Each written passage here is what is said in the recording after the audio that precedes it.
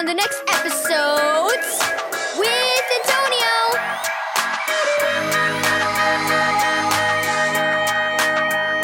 Thank you, Keys for Kids Ministries, for this daily devotional. Stars in the sky. Psalm 19, verse 1 through 4, and Isaiah 40, verse 26. Wow, look at all the stars, Corey, Sam exclaimed, pointing up at the sky. It's the perfect night for stargazing. I've never seen so many stars before, Corey said. The city lights from street lamps and buildings block out most of the stars where I live. I'm so glad you came to my house for the weekend, but I wish you could stay longer, Sam said. There's no way we'll be able to do everything we planned. It feels like so long since we saw each other. Corey had moved to Toronto a few months before, and this was the first time he had been able to see his friend again. What's it like living in a big city? Asked Sam. You must have tons of new friends now. There's so many people. Not really, Corey replied. You could feel just as lonely when you're in a crowd in the city. I made some friends at my new church and school, but I still miss my friends here. I know how you feel, Sam said. I'll miss you again at school on Monday, Sam sighed. The universe is so big. I know the Bible says God is always with us, but it doesn't feel like it. I still get lonely. Corey thought for a moment.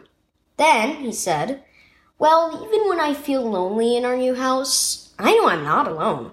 I guess it's kind of like the stars. How? Asked Sam.